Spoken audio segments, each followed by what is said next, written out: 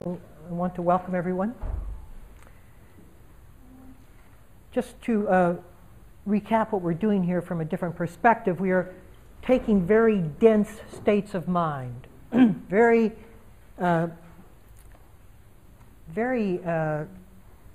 conditioned and believed in states that are, if you think of it in terms of like a cotton ball, it's a very stuffed cotton ball.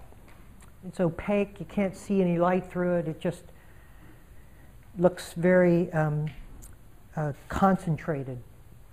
And we're taking that, and what happens when that comes into consciousness is that there's an overwhelming engagement in that activity and the belief and assumptions associated with those states of minds, and a playing out and an acting out from those states of mind, and then a reconditioning of the beliefs and the activities for future reference there get stronger, not weaker. So what we have to do is that we take these states, and we've taken some very difficult states, not only some of the traditional hindrances that we talk about in terms of aversion and desire and doubt, but also some of the ones that still have a tremendous momentum, although they're not labeled specifically as hindrances, like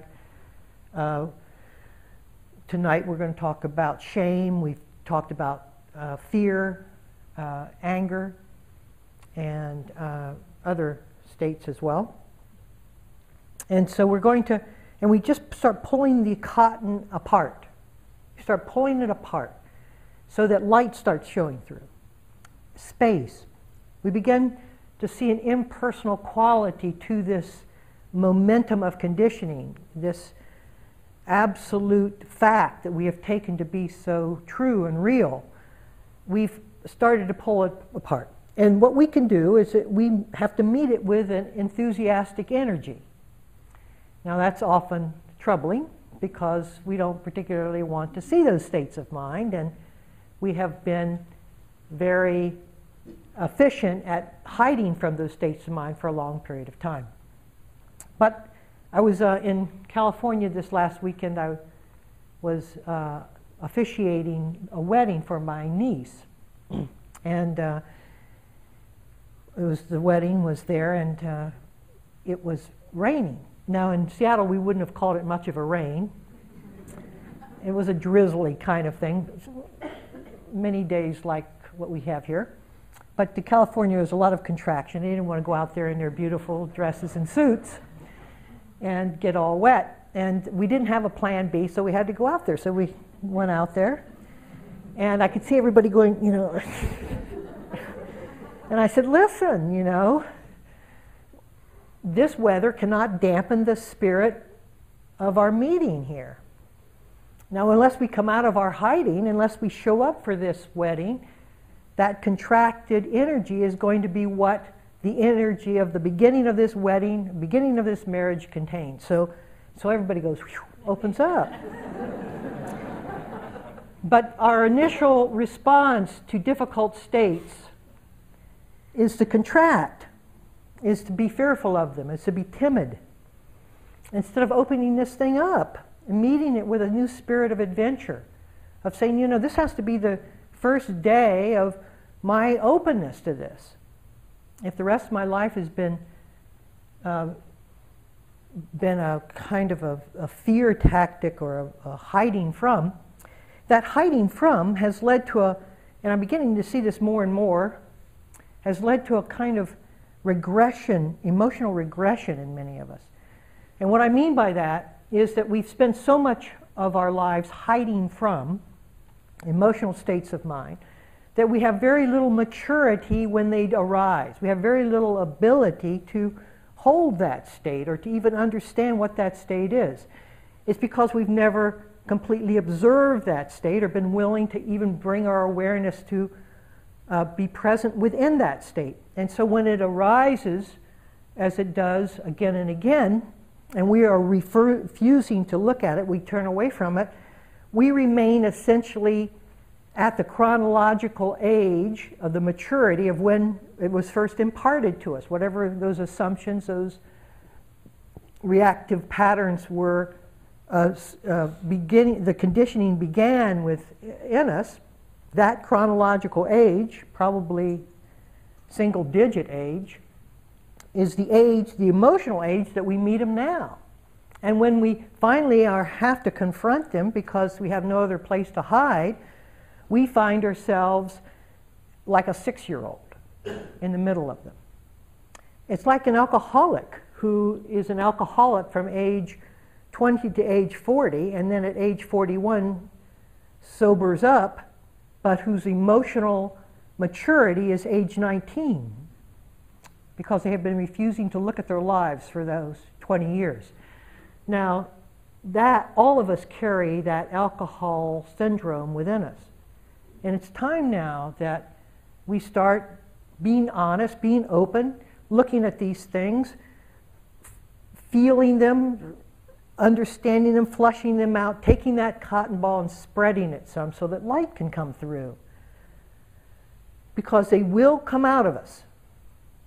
I can promise you one thing about the universe is that it will navigate its way so that it will bring up that dense cotton ball in you. And that's what it's meant to do, and that's what it will do. And it keeps doing that, and we keep turning away from it. So we have to develop some emotional intelligence, I think is the word, towards and with these states on an ongoing basis. Now, it's interesting because I walk a balance here, as many teachers do, between the knowledge and understanding of emptiness that these states hold, and that they're essentially empty. All these states are essentially empty. That they are only invested and become something through our emotional reactivity to them, our fear of them. That's what makes them into something. And once we divest that fear from them, they fall back into emptiness. But if I start there, it's too remote for many of us, too distant. It seems too cold. However, it's often the edge that I like to play because it keeps you serious about this. It doesn't keep you lost in a kind of drift of emotional confusion. Now, the other side of the issue is the equation of self-love. Self-love is one that we have to look at these states over and over again, look at the difficulty that these states have and have asserted within our lives, bring us a state of profound quiet and stability within them, appreciate the fact that we have them by becoming less personally involved within them, and just a general sense of self-affection for the whole range of consciousness that each of us display because we're a human being. If I put too much pressure or too much weight on that area of self-love, we can go adrift. It becomes how I can better myself, how I can improve, how I can be better with this, and we don't see ourselves. We take ourselves to be something we're not, which is an entity, an established and secure entity, and we try to do some brush work to make the entity better off. And so I don't want to drift too far to the left, and I don't want to keep us too far out to the right. So I have to walk this thing kind of in the vortex, or the vertex really, of the angle of the triangle, and walk with both of those. So tonight I'm going to spend a little more time on self-love because I think that's something that we each need and is a stability factor in us being able to take this any of these states of mind on directly. These states of mind are very difficult to do or to see emptiness in when we loathe them. If we have a set reactive pattern to a particular area of ourselves, we're never going to see the emptiness in that area. We have to come to a stability and an equanimity, which a word I don't often use, but a balanced perspective, so that we can begin to ask questions and flush out the details of what this particular state of mind is. And so tonight we're going to look at the state of shame. And I don't expect many of you will get up and walk out of this one, because I think that it pretty much touches all of us, especially when we have lived in a culture that induces a lot of self-doubt, which we have gone through in the past, talked about in the past. When the accompanying twin of self-doubt takes you into a feeling of self-competency, and with just the right negativity within that self-competency or the sense of inadequacy that many of us feel, we start thinking of ourselves as a mistake. And that, as I will talk about shortly, leads to a sense of shame. Shame is a kind of self-attitude that we carry with us. Guilt, on the other hand, is a feeling or an emotional reaction towards a particular action that we did, towards some event that occurred. We have an emotional response to it called guilt. Shame is different. Shame is a sense of embodied image in ourselves, the assumption of me that we carry with us. Now, if we look at the transgressions we all make in the course of even a single day, we'll feel a sense of remorse. And if we have hurt ourselves or if we've hurt another people, just in the course of seeing and opening our hearts, we're going to feel the pain that we cause the world as well as the pain that the world causes us. We're going to feel it more intimately as we are more connected to it. And when we perhaps by chance create pain for another,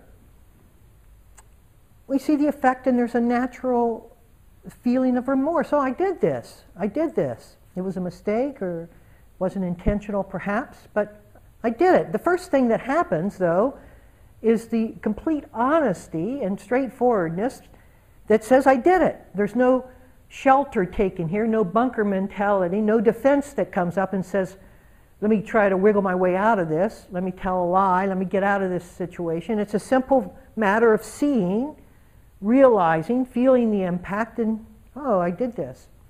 And the emotional residue of that admission is remorse. Now, remorse is very different than shame. Remorse doesn't hold a story associated with it. It doesn't coalesce into a narrative, into a central image of oneself. It doesn't stabilize in terms of particular formation of me. It's just feeling the action taken, the transgression made, and the impact that occurred, and the feeling that, oh, pain occurred. Now, let me just, okay, so I've talked about that. Now I'm going to talk about something in the middle, and I'll bring them two together. When we have in our hearts the intention to grow, which all of you must have, or I have no idea why you would come. That sense that above anything else, I want to grow. That's the only motivation we need. That's the motivation that will drive us forward and correct transgressions we make. It's just that sense of, you just don't want to hurt anyone again. Looked from a different angle, the need to grow is also the need to resolve the issues of pain and suffering in the world and myself. And so it's self-motivating. It can't be induced by another. It can't be encouraged by another. It has to come when, under a certain maturity level, there's just a willingness to look at one's mistakes and grow from them. Now, that's all that's necessary whenever we make a mistake. Because most of the mistakes we make, because we are genuinely growing in a heart that doesn't want to hurt, are going to be unintentional areas that we create pain. Pain is still going to be caused, but they're going to be unintentional. We're going to say the wrong thing, which I do all the time, or we're going to act a little way that's misinterpreted, or something's going to happen. And then, after perhaps a moment or two of justifiable self-reaction, we say, okay, what happened? Let's talk about this.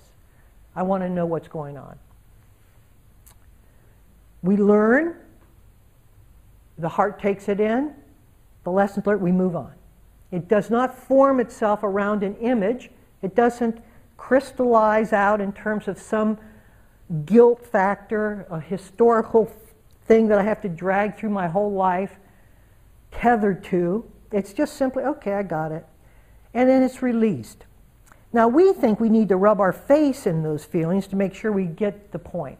And many of us don't think that's enough punishment for us, right? And so we just grind over and over again how awful we were, what occurred, and how could I have, whatever made me, all this sort of exaggerated, we give it exaggerated significance. Because we think, as a sense of self, that's what we think motivates us to move beyond our transgression. It does just the opposite. And until and unless we learn this fact, we'll be forever encouraging the wrong forces of mind forward to learn how to grow. This sense of growth is not something that's even under your command. You already have it or you don't. But because you're here, I assume you do. And you don't need to rub your face in the situation over and over again. Just expose yourself to the truth of what you did. That's all. Don't pretend you did something that you didn't do. Just look at it and own it. Own to the fact. And learn it no matter what. And because some tragedy happened in occurrence to that, but there was no intention, or maybe there was, but still you learn from it either way, you just move on. But it's this need that we think of as having to do penance for our wrongs. You know, having to keep, it is partially carried by the sense of unworthiness that we feel. We think that we can somehow breathe a sense of worthiness into our psyche by doing penance, by making it so laboriously hard that somehow we will grow in our sense of worthiness through the pain of the punishment. In fact, that's how most of us approach meditation, as penance. We make it far harder than it is.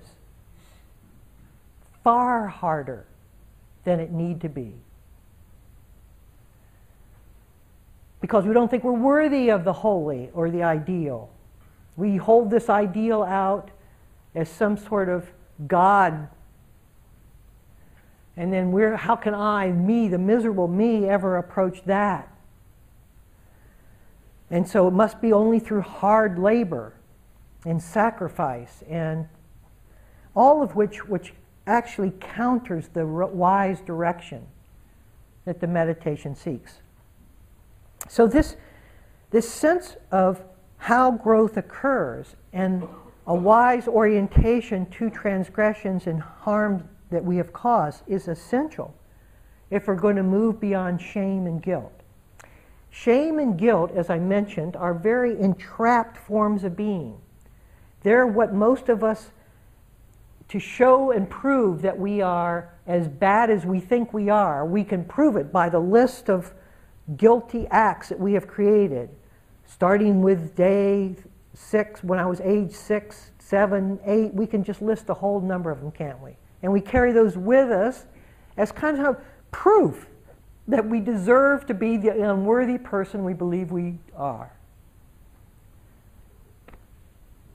How are we ever going to grow beyond that when we carry the very proof of the assumptions that we're seeking to transcend?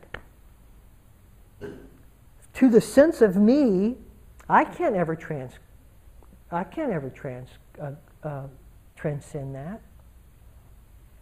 Because the proof is always waiting for me. All I have to do is turn around and look at what I've done, and of course I'm miserable and will be miserable.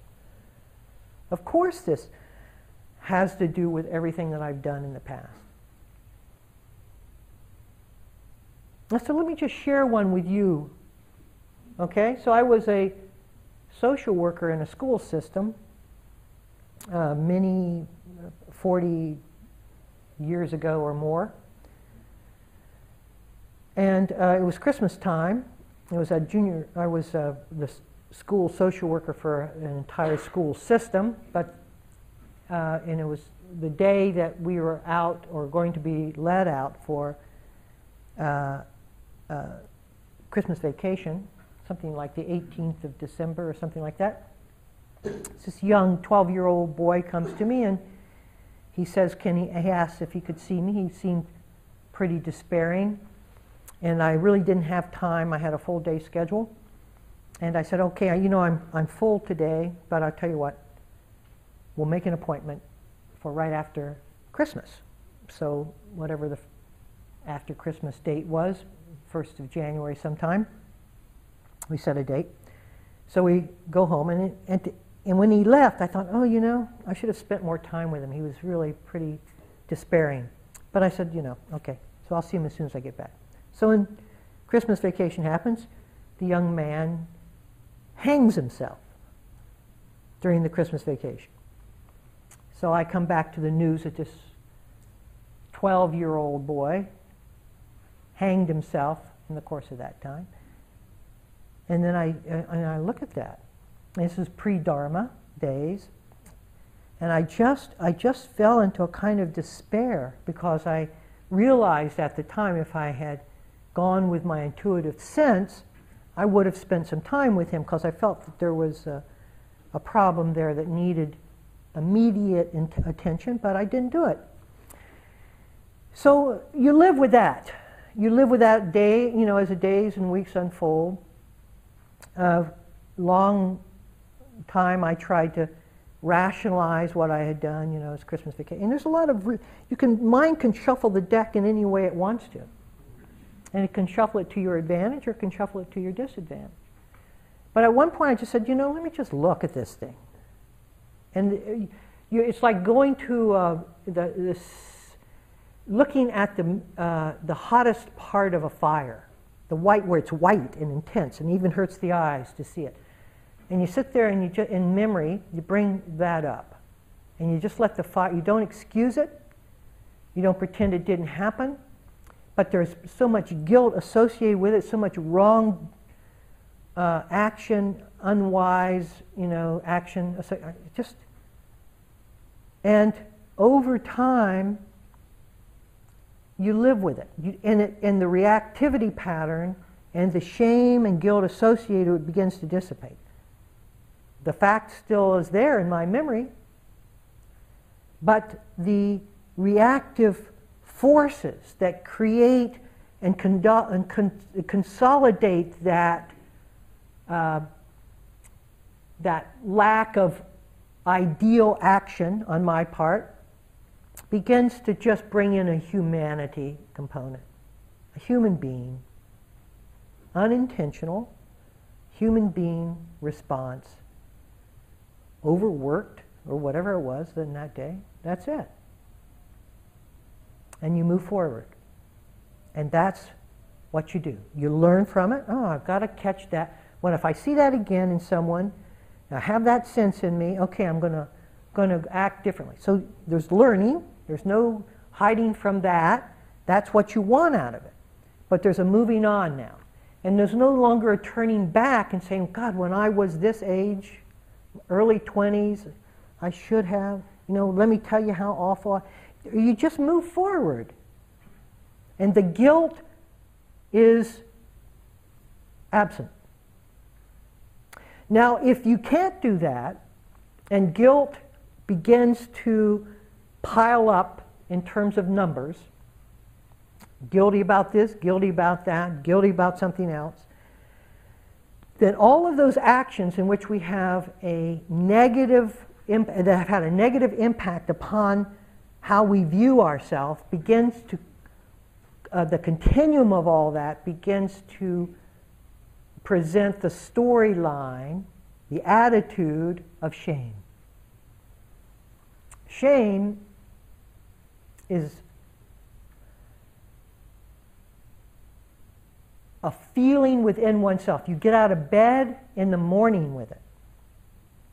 It's as if you feel like you're a walking mistake, as if you should be hidden, that you're unseen, that you want to be unseen, because if somebody really saw you, it would be so, they would see who you really were.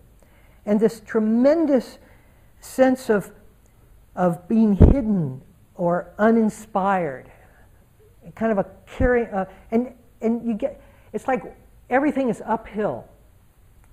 Like we start the day, and you're at the low end of the slope, and trying to prove one's validity over and over again. Just that you have the right to live is your whole life becomes trying to essentially overcome yourself. That's how bad it can be. And the isolation and the despair and the separation that comes from that.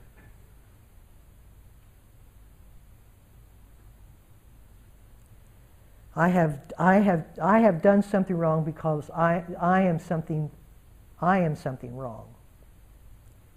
And there's a continuous compensation that many of us try to play out. If you feel like a mistake, you're going to be defended very strongly when you're attacked.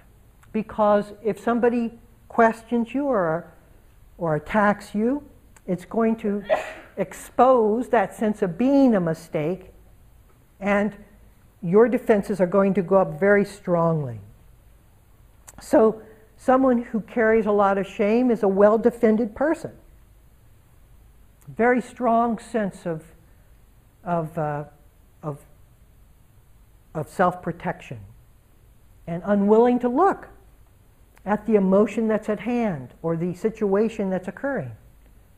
And so, therefore, the emotional regression, there's no emotional intelligence, there's no emotional maturation that's occurring, because the shame keeps us from looking at the emotional side of life because we're so ashamed of ourselves and so defended within that shame, within that shame. The apologizing continually, even when it's not one's fault. Someone who carries that sense of shame, even if something happens external to oneself, somehow the mind makes it their fault. I should have done this. What's the matter with me? Why couldn't I have stopped that or prevented that? One that's very obvious, if any of you have ever experienced this from a family or a significant other, suicide. Immediately, you're exposed on what you didn't do. If you have any tendency towards shame at all, why didn't I see this coming? Just as I reported back on that 12-year-old boy. And that sense of apologizing inwardly continually for all the ways that we are feeling within ourselves.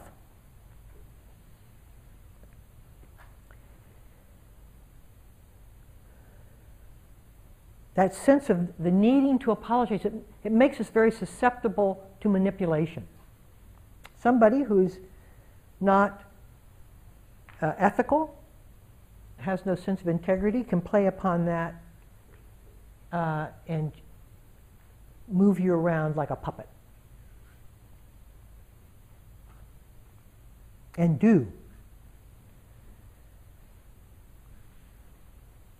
The sense of perfectionism is another symptom of shame, because unless we get it right from our own perspective, other people will see that object and thereby it will reflect the flaw that's in me that I'm trying to see.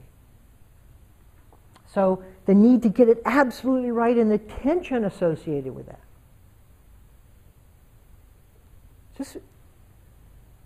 This is insanity. Now this is a very tight cotton ball, but some of us carry it. And you can see what's required of us is to come out of this thing. Enough. It also makes us, we have a very strong sense of right or wrong when we have shame. Because we want to get everything perfect, we side with a very defined sense of morality. And therefore we're always in tension with ourselves because we're always transgressing the ideal. There's no way to live an idealistic life. And finally, another symptom of shame is a kind of fixed perspective that shame gives us. We want to hold on to something stable because we don't feel stable in ourselves. So everything has a kind of a fixed, we try to fix everything and make everything stable and secure in our life so that we can hold on to it like we would hold on to a life raft or a life preserver. The other thing that happens in shame that we're not aware of is that we pass it on. It's contagious. And if we are parents holding shame, we can be sure that we're going to pass that on to our children. And how easy does the expression come up in us, shame on you?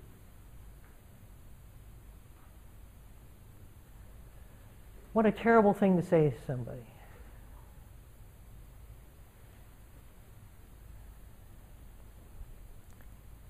We believe in shame.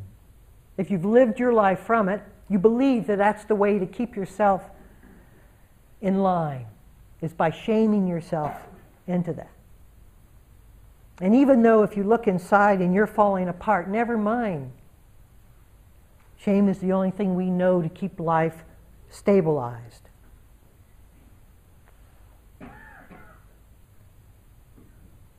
And may I say that religions, the religions of the world, are very good at keeping us shameful and guilt-ridden. Very good at that. Because it keeps us needing them for salvation. Right? Like in this tradition, we have the Jataka tales. Now, the Jataka tales at one level are just kind of like fairy tales that show, if you take them lightly, they can be light, but many people take them as a kind of an ideal way to be.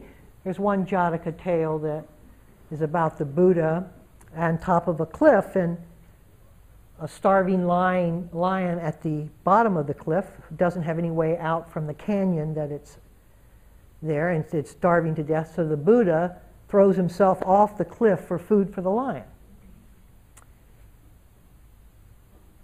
Now, I can't do that. And if that's said in some kind of idealistic way, like, oh, wow, that's the best generosity, when am I ever going to... You can see that it works against you completely. Has nothing at all to do with anything. But sets you up for further shame. Often religions have confessionals. Confessionals can be helpful in alleviating shame, but they're often induced so that you can't find your way out of shame without having a third party or a second party there that can give you forgiveness. This is insanity. We give our own forgiveness here. Fully empowered.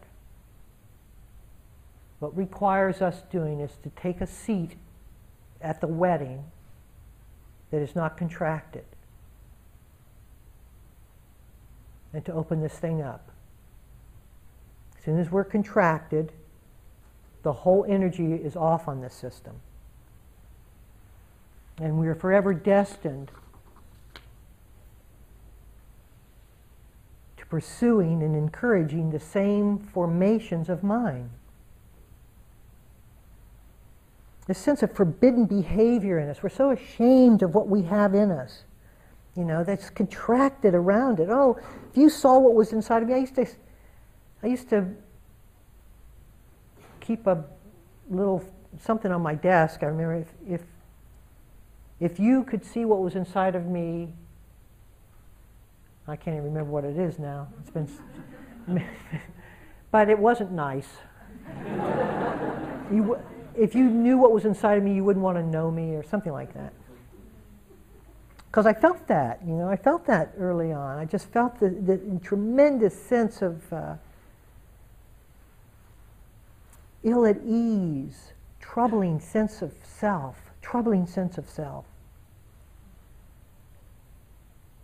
But you see, we get something out of shame. That's what keeps us bound to it. You don't do something that's that painful unless you get something out of it. You get a reward. What do you get? You get a moral compass for yourself. It's very exact. Do this, don't do that. You get a clear inward compass on whether you're worthy or not. A very defined sense of who you are in relationship to your actions. We love that. We love knowing exact place, our coordinates on the map, emotional coordinates on the map. You get a confirmed sense of your unworthiness. It sounds awful, doesn't it? But see what's up against you when you take this thing on. Listen to the mind as it comes back at you, claiming its reference point and how awful you really are. And see how willing you are to expose that emotional immaturity to the light of your awareness.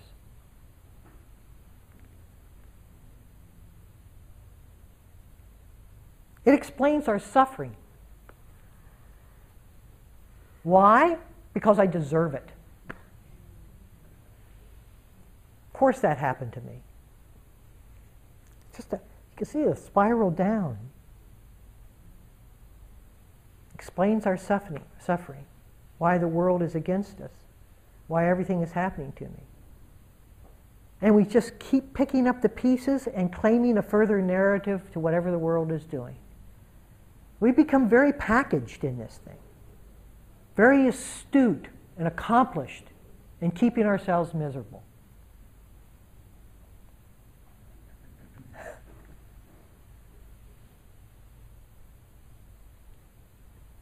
When I was in hospice care, we'd go over to somebody's house who was dying and had a lot of pain.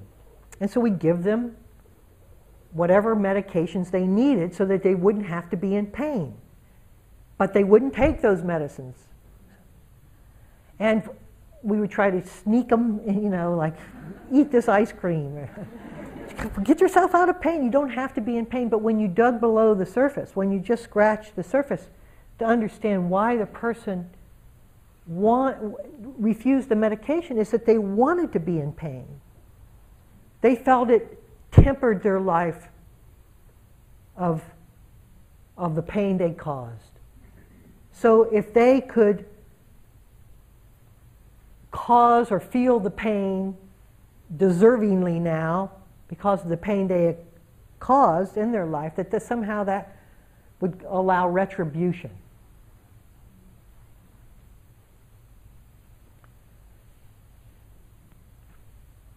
There's nothing, when a mind turns like that, into that kind of confirmation, it's helpless. There's no way in. It's locked out. It locks everything out. It's so sure of its intention, of its reason for being.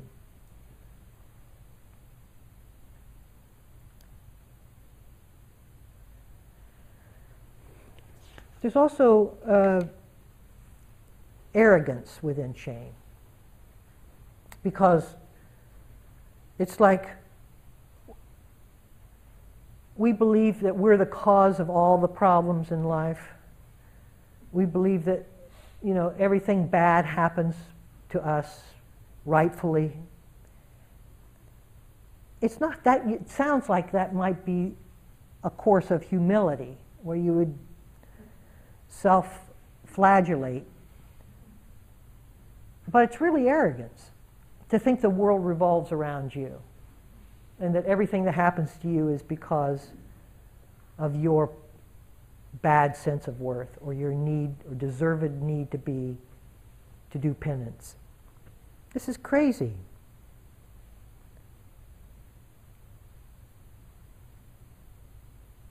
This is a frozen sense of ourselves in time. We're frozen. And we keep verifying why we are what we are from the past conditioning, from what we have done. That certifies that the assumptions we hold about ourselves are true. We can turn around and show you the notes. We can show you the history books. We've done this. You see, that's why I feel deservedly this way. Now just for a moment, show up here. Release the tether of that thinking. Just for this moment. And you can see how close everlasting life is to you. You can see how close it is. All we have to do is release those tethers. Simply don't believe in the story that keeps asserting the truth of that. We have to be willing to look at everything we've done. There's no hiding here. There's no escape.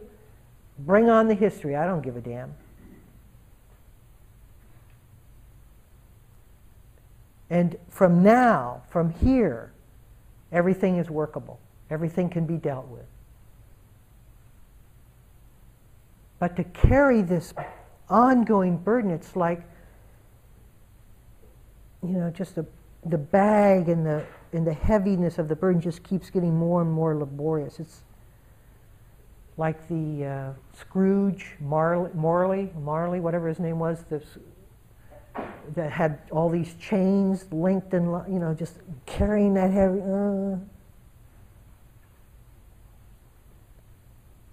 Denies malleability. It denies what we are.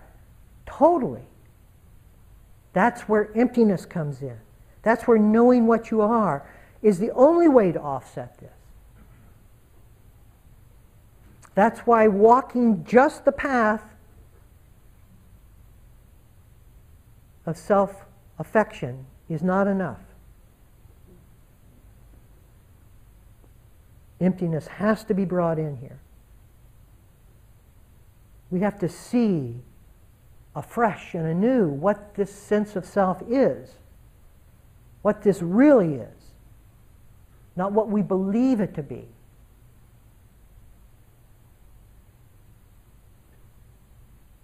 And to stop this image from constantly forming from the association of a narrative. Let me just put that narrative down. Let me write it down. Let me see what I'm saying to myself. Let me see the emotions that arise from what I'm saying to myself. Let me just put it down on the paper so I can see this stuff, instead of making it an unconscious assumption. And let me deal with this state of mind as a state of mind, not as the assumption of the truth of me. Okay, I'm feeling shame. I'm just not going to move from it. Here it is. Let me feel it. Doesn't feel very good. Now, if we have a sense that meditation should make us feel good, and I'm feeling shame, then we're going to think that our meditation is going astray. But if you understand that the way you feel good is to take everything on, nothing is astray. That the only way for us to ultimately feel better is not to move in relationship to anything. So, okay. And not assume the associated assumptions that we have invested within that state of mind. It just opens the heart. You just begin to, okay, you know what? I'm not perfect. That may be the first unburdening that occurs. I'm not perfect. I'm doing the best I can. I'm just doing the best I can here. I had when I was a monk, there was another Western monk who I didn't get along with. And so, but we kept showing up together. And we would be like billiard balls. We'd hit and then we'd go away. Neither of us liked each other, so I went to kind of a remote area of Thailand, and then I was offered a place to stay on even a smaller little island than the island I was on, where nobody lives on it. So I take my little boat, I kick it across the mile to the shore, I get off the boat, and who's there facing me?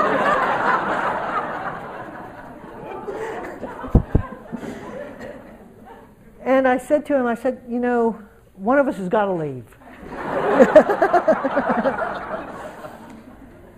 He said, you know, I'm here and I'm doing the best I can. And my heart just opened to him. I got in my boat and went back across. We're all doing the best we can here. We're all doing the best we can. You know, life is hard. Living is hard.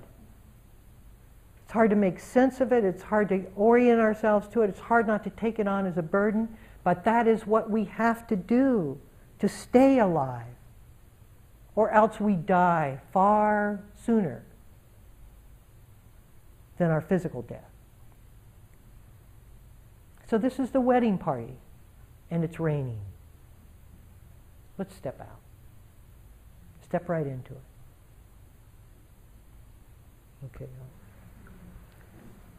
Can we sit for a minute or two?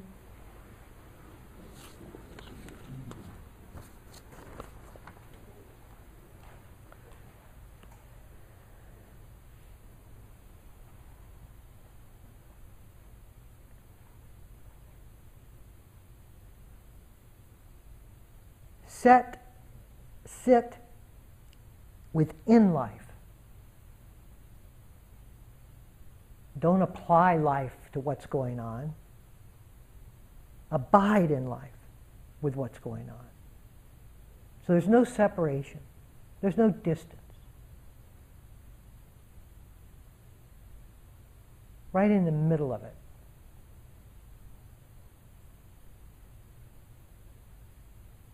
Emotional rawness.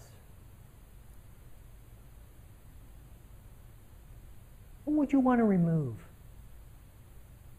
What isn't a part of your very liveness? You start tweaking it. You're dead unconscious. It's all or nothing.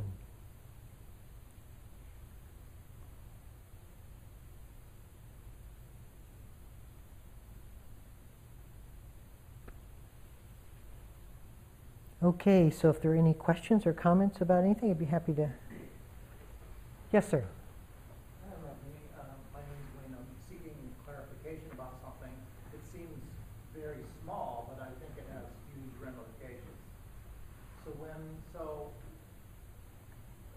Shame, I have a lot of sadness, etc. So instead of avoiding this shame, sadness, etc.,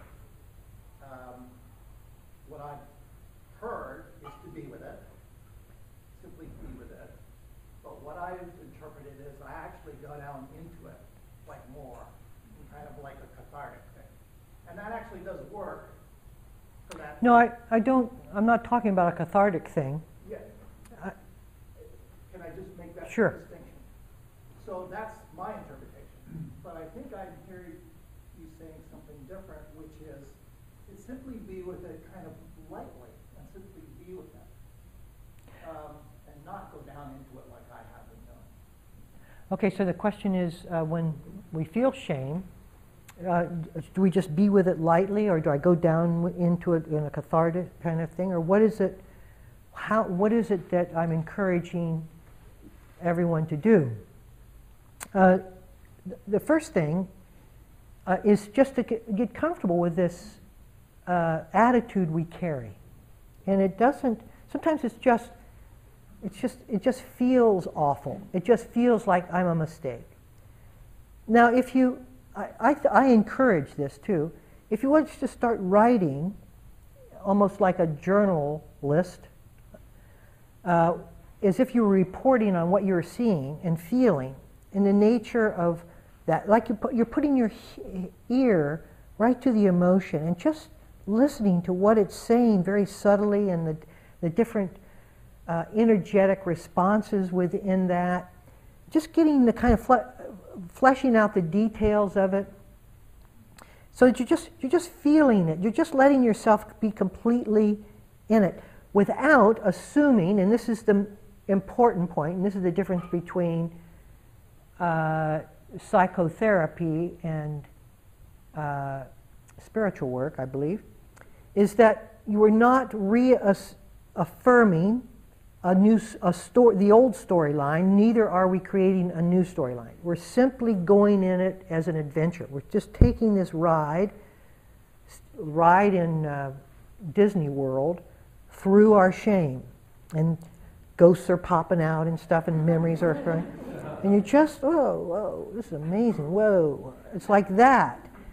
The catharsis is when you believe in the storyline and you're trying to get out or get rid of the story. We're not trying to get rid of anything here. We just want the details. We want to be a journalist to ourselves. We want to know what's in there. We want to know it not by trying to make it, demonize it, but by simply getting an understanding of what we're telling ourselves that holds us within this pattern of shame. I'm no good, I can't, I'm a mistake, I need to hide. All of those different emotional feelings and narrative, cognitive sentences and thoughts that we're saying are part of the mixture of it all. If you're willing to flush it out at that level of detail, you'll come out of that ride, and then the next time you go into it, it won't scare you. What's it scare you? Maybe half as much? Or a quarter as much? How about the 100th time you go through it? What's it look like in that Disney world? Oh, here comes watch over here at this part of the ocean. This pirate comes up from over here. Oh, becomes a cosmic humor, doesn't it? How many of us are willing?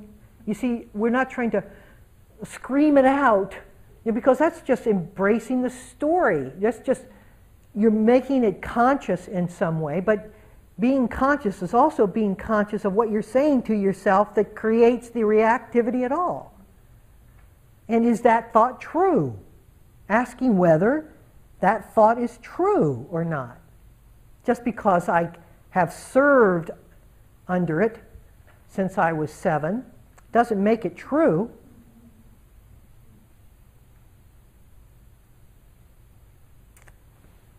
Just because I've been a slave to it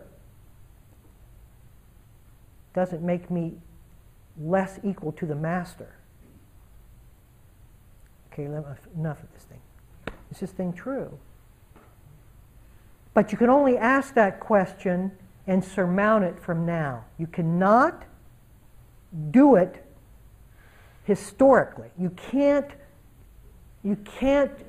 to have your embodied life here, so that you know that here, so that the conditioning of the past is coming from the past into the present, not just circulating back into. It's like that knob on our car where you can let fresh air in or just circulate the old air.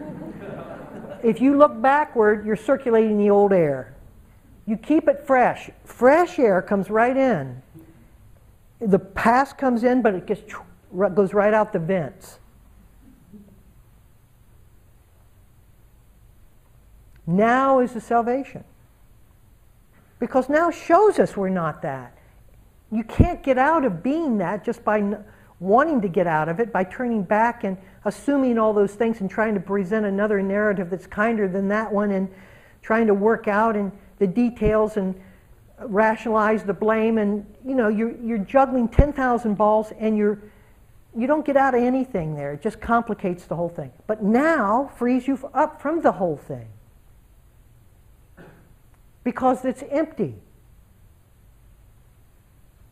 You aren't going to ever see your emptiness experientially except now. So the other analogy I like is you're sitting in a cave, right? The bats are flying out and you're just right there at the mouth of the cave. Bats are just shooting out of the back of the cave. That's why emptiness and self-acceptance, they go hand in hand. This is not psychology. This isn't humanistic psychology. And neither is it philosophical emptiness, where it's all Maya, it's all, it's all illusion. This is the vertex where those two meet. Fully embodied, fully now. That's when the past ends.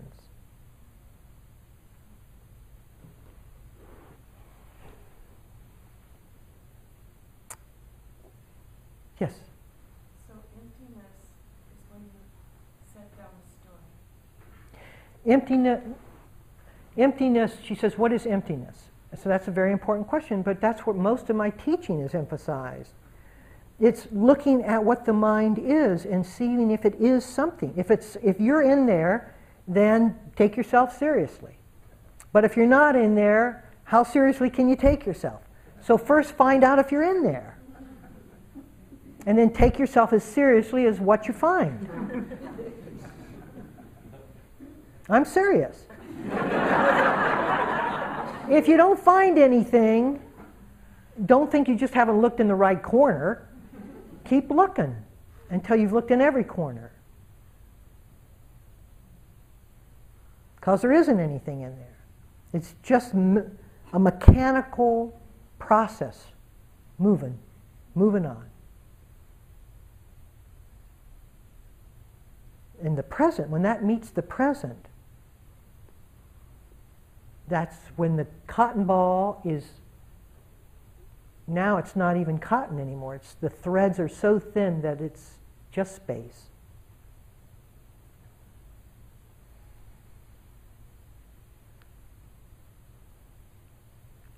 Yes? Sort of an observation around shame and self-acceptance. It seemed like a common way, not only what actions you did, but body image and Yes. to be shameful and waiting for that real life to live after you fix these body image things. Yes, exactly. That's such an astute point. Shame is, you can see how it's culturally induced. And she says, well, what about body image? Body image also, because our bodies don't match the covers of Cosmopolitan magazine. No one does. I've never even seen anyone who did that. But we all feel shameful that somehow we're off center, we're out of balance a little bit, that there's something wrong with me, even though you look around, there's nobody like that in the room or I don't even see anybody like that. Still, I don't have it together, But it's all culturally, see, that's a cultural induction. We've taken on the culture, we've ingested the culture's ideal, and the culture is meant to keep us moving in relationship to buying. That's the economic pressure that's on us.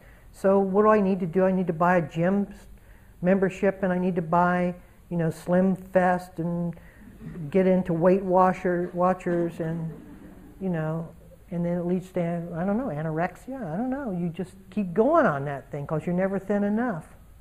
Because your image never says you're thin enough.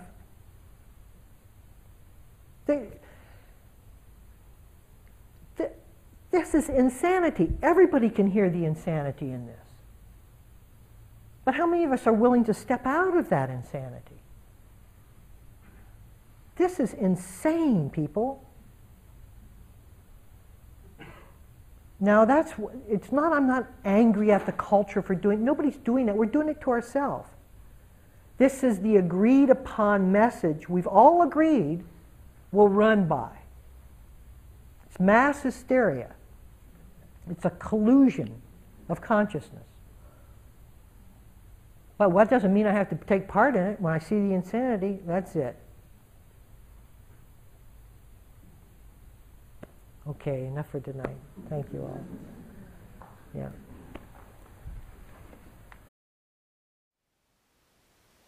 Thank you for listening. To learn how you can support the teachers and Dharma Seed, please visit dharmaseed.org/donate.